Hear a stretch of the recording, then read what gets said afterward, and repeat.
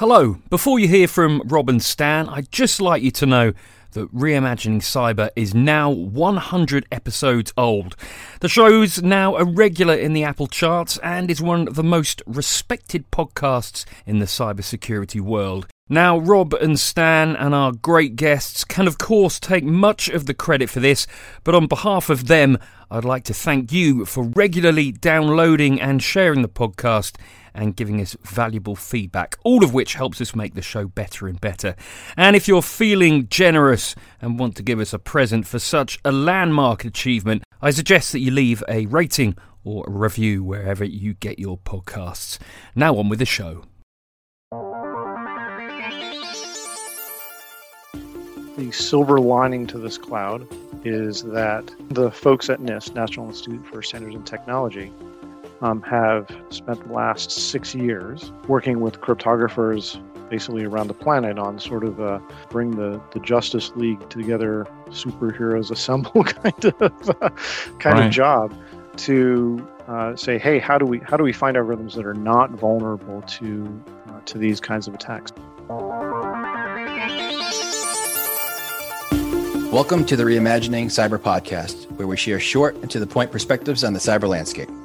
It's all about engaging yet casual conversations on what organizations are doing to reimagine their cyber programs while ensuring their business objectives are top priority. With my co-host, Stan Wisseman, Head of Security Strategist, I'm Rob Borrego, Chief Security Strategist, and this is Reimagining Cyber. So Stan, who do we have joining us for this episode? Rob, our guest today is Terence Spies, the CTO of CyberRes Voltage. Terence is a veteran cryptographic engineer. He architected the original Microsoft Crypto API certificate server and is a founding member of the Voltage security capability and product. In addition to building cryptographic systems, he's a co-inventor of format preserving encryption and has headed multiple standards groups. Terence, is there anything else you'd like to add to your extensive background for our listeners? I know it's extensive. That's not to say that you're old. I'm just saying that you have done a lot. Yeah, I've told people I've stopped doing the subtraction for how many years I've been fighting the crypto battle. It's been interesting. Terence, we wanted to bring you onto the podcast to delve into quantum computing's potential impact on our ability to protect data using encryption. Encrypted data, appears as random collection of alphanumeric characters, and in general, encrypted algorithms are vulnerable to brute force attacks, given enough time and compute power. However, we seem to be doing well with the encryption algorithms we have today, and they're adequate against most attacks. Are cryptanalytically relevant quantum computers, or CRQCs, a game changer? That's what we're hearing in the press. That's a potential game changer, at least, and how we need to protect our data with encryption. Yeah. Well, let me set just a little bit of context by rewinding to one of the earlier things you said, I think is really relevant. The tragedy of security systems in general and cryptography specifically is that, unlike other areas of computer science or other areas of software that people might be buying, it's one of the things where you can't demonstrate the most important properties of those systems, right? Like, I love what you said is like, encrypted data just looks like this bunch of gobbledygook.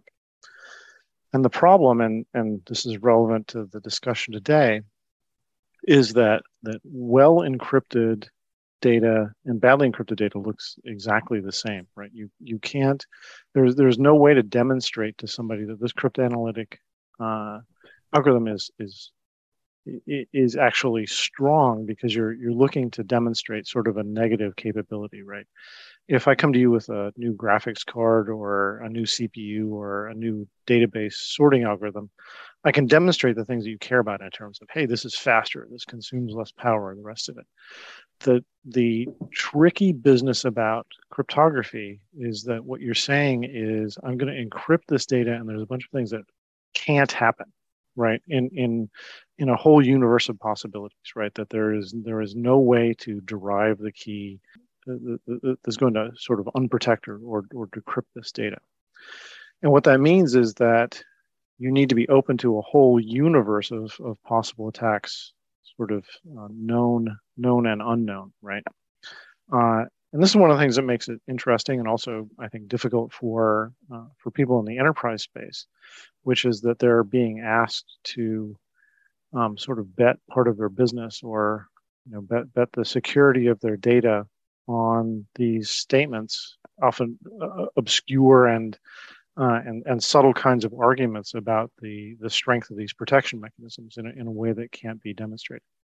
So the way that fits into the discussion we're having today is that there is on the horizon potentially a bunch of discontinuous change in the way that people think about computing, and that's quantum computers, right? So there have been lots of other discussions about how quantum computers work and what they can do, but with relevance to the crypto space, there are two algorithms that change fundamentally the way that people can do searches in two different spaces that affect the way that that people are going to have to protect data with cryptographic mechanisms. So if there comes to be a practical quantum computer, that is to say something that could implement the AES algorithm or something that could implement let's say RSA or elliptic curve, things like that, is that enough qubits to express those algorithms, then searches become quicker, and not just quicker in a way where a traditional CPU gets faster or you use a GPU for more computers. It's the algorithms move time from the exponent down to the bottom, which is to say it's the difference between a bubble sort and a quicksort algorithm, which is these differences are dramatic.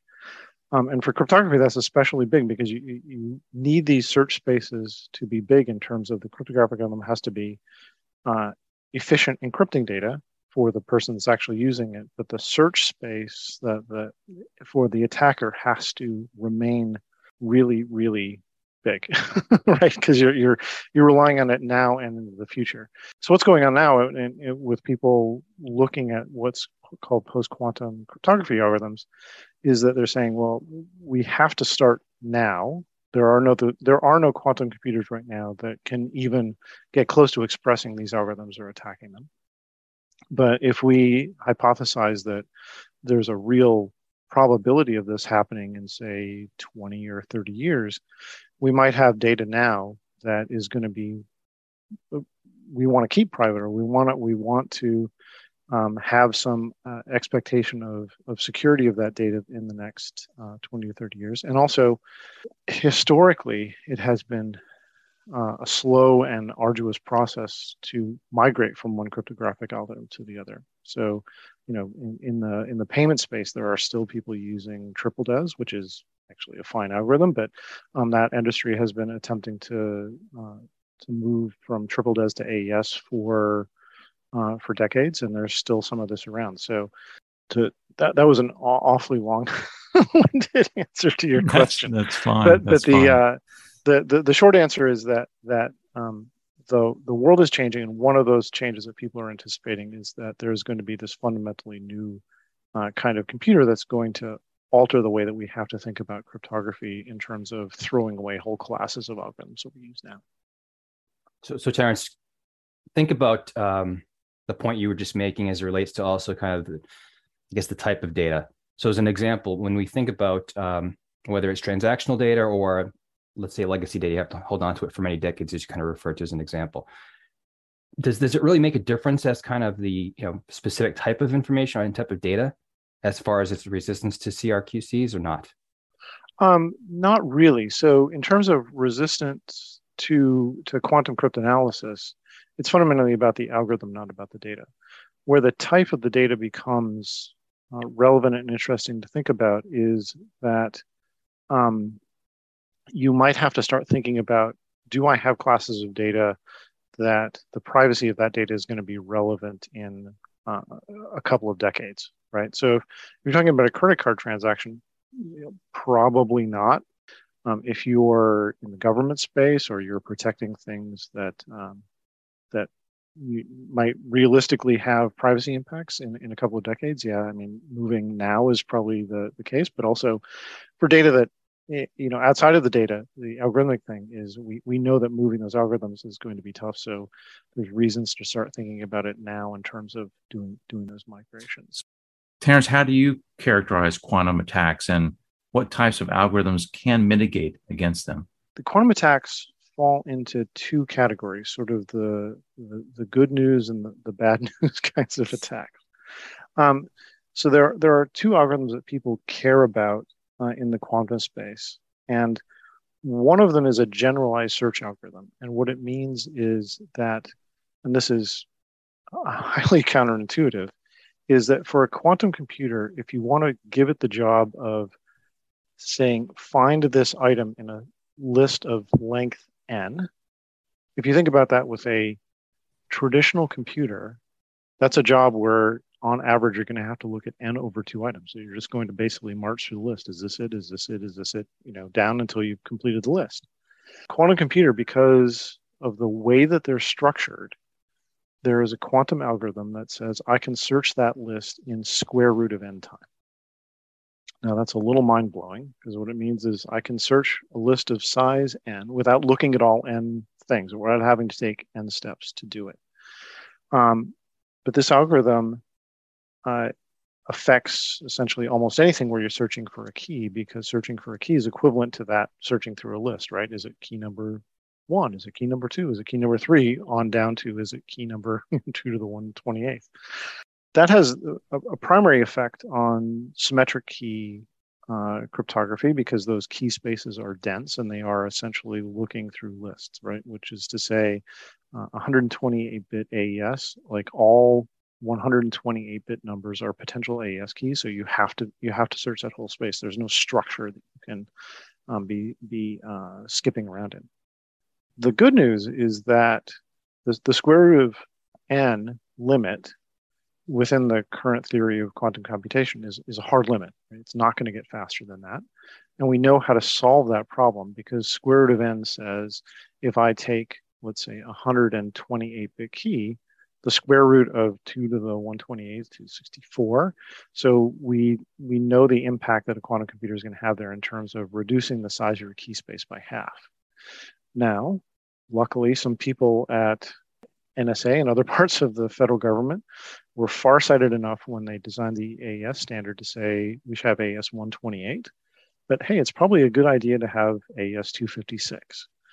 Because the consequence of having AES 256 is that this square root attack takes AES 256 and puts it back to 128 bits of security. But nobody believes that 120 bits of security is insufficient for any particular job. So if you're in the position of using AES 256, that attack vector is essentially closed off for quantum computers as we understand them now, right? And in a very, very general sense. And that's an easy change for most people to make.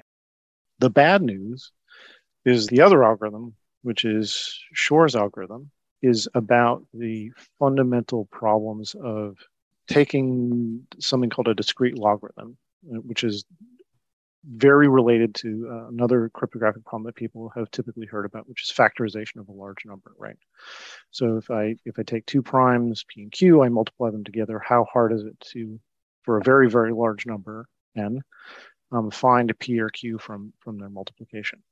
And this is where Shor's algorithm comes in. And Shor's algorithm says that we can do these factorization or discrete logarithm problems, which are important for almost every key exchange algorithm we have right now, and perform them much, much more efficiently. So it's not a square root thing. It's a moving from a e to the n kind of problem to a logarithmic in that, as opposed to an exponential. But what that means is that that we can't make the key sizes big enough to make the attacker's job hard anymore. And the bad news there is that most systems, even if you use 256-bit AES, you're at some point exchanging that key using a key exchange algorithm that's in this other class of algorithms that's dependent on factorization or discrete logarithm in order to maintain strength. And there, the job is not just moving to 256-bit AES, it is to find a new class of algorithms that are not vulnerable to quantum cryptanalysis, the silver lining to this cloud is that the folks at NIST, National Institute for Standards and Technology, have spent the last 6 years working with cryptographers basically around the planet on sort of bring the Justice League together, superheroes assemble kind of job to say, hey, how do we find algorithms that are not vulnerable to these kinds of attacks? Because things like elliptic curve, RSA, that we're using right now are fatally wounded in the quantum model, to the point of like you can't make a bigger key size. The attacker's attacks are just too fast. And the first set of these are slated to be released publicly, right, in 2024. Is that right? I mean, they have some that they posted out there for they're actually, so they had initially they started this a while ago. They had a number of candidates that have been whittled down. The first accepted algorithms in the geekiest fashion possible, they're called Crystals Kyber and Crystals Dilithium, thereby satisfying the Star Wars and the Star Trek fan communities. I thought that was a wise decision on their part.